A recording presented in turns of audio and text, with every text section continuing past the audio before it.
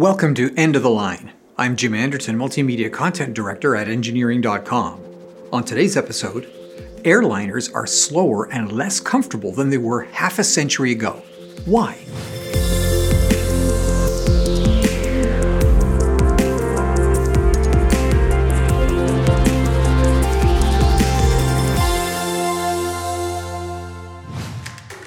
Today's episode is brought to you by Engineering.com, a globally trusted source for engineering content. Check out this and many other exclusive videos for the engineering professional found only on Engineering.com TV today. The aerospace industry, especially airframers making commercial transports, has always fascinated me.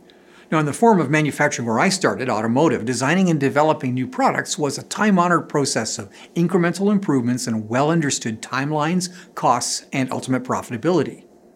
Now imagine that your task is to engineer a new product which is so expensive to develop that its market failure will cause the bankruptcy of your company.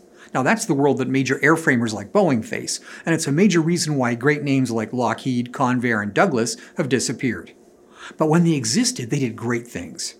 Douglas, Convair, and Boeing's early jetliners were all faster than today's aircraft, and back in coach, where I usually sit, we were a lot more comfortable as well.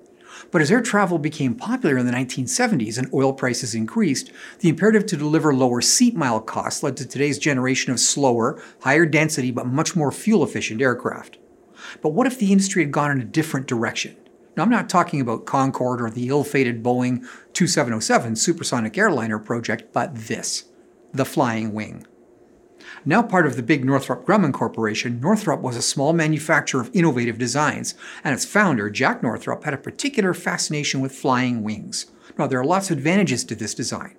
A major one is a very large internal volume, introducing the intriguing possibility of airliners that are limited more by takeoff weight than by usable interior volume. Could every seat be a lie-flat seat? Well, possibly. Flying wings are used very successfully for stealth bombers, but the company's hopes in the late 1940s that military flying wings would spawn a new generation of comfortable, fast airliners, well, that never came to pass. Boeing later looked at another advanced design called the Sonic Cruiser, and that didn't happen either. Why? Well, put simply, the need to gamble the entire company on every new product means that every new product must be a sales success. And that means that it must be designed conservatively, and airlines generally punish out-of-the-box thinking. Or just as bad, they punish an aircraft that arrives into a changed market from the one for which it was designed. Now, the Airbus A380 Super Jumbo is an example.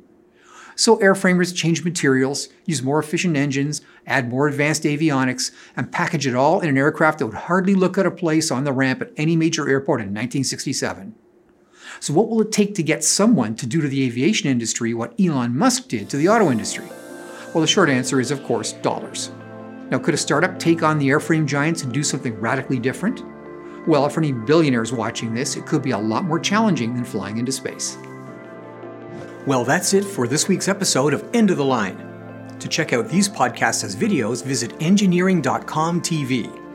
If you like this show, consider joining Engineering.com to get personalized story recommendations, follow topics you care about, and participate with the global engineering community. Thanks for tuning in.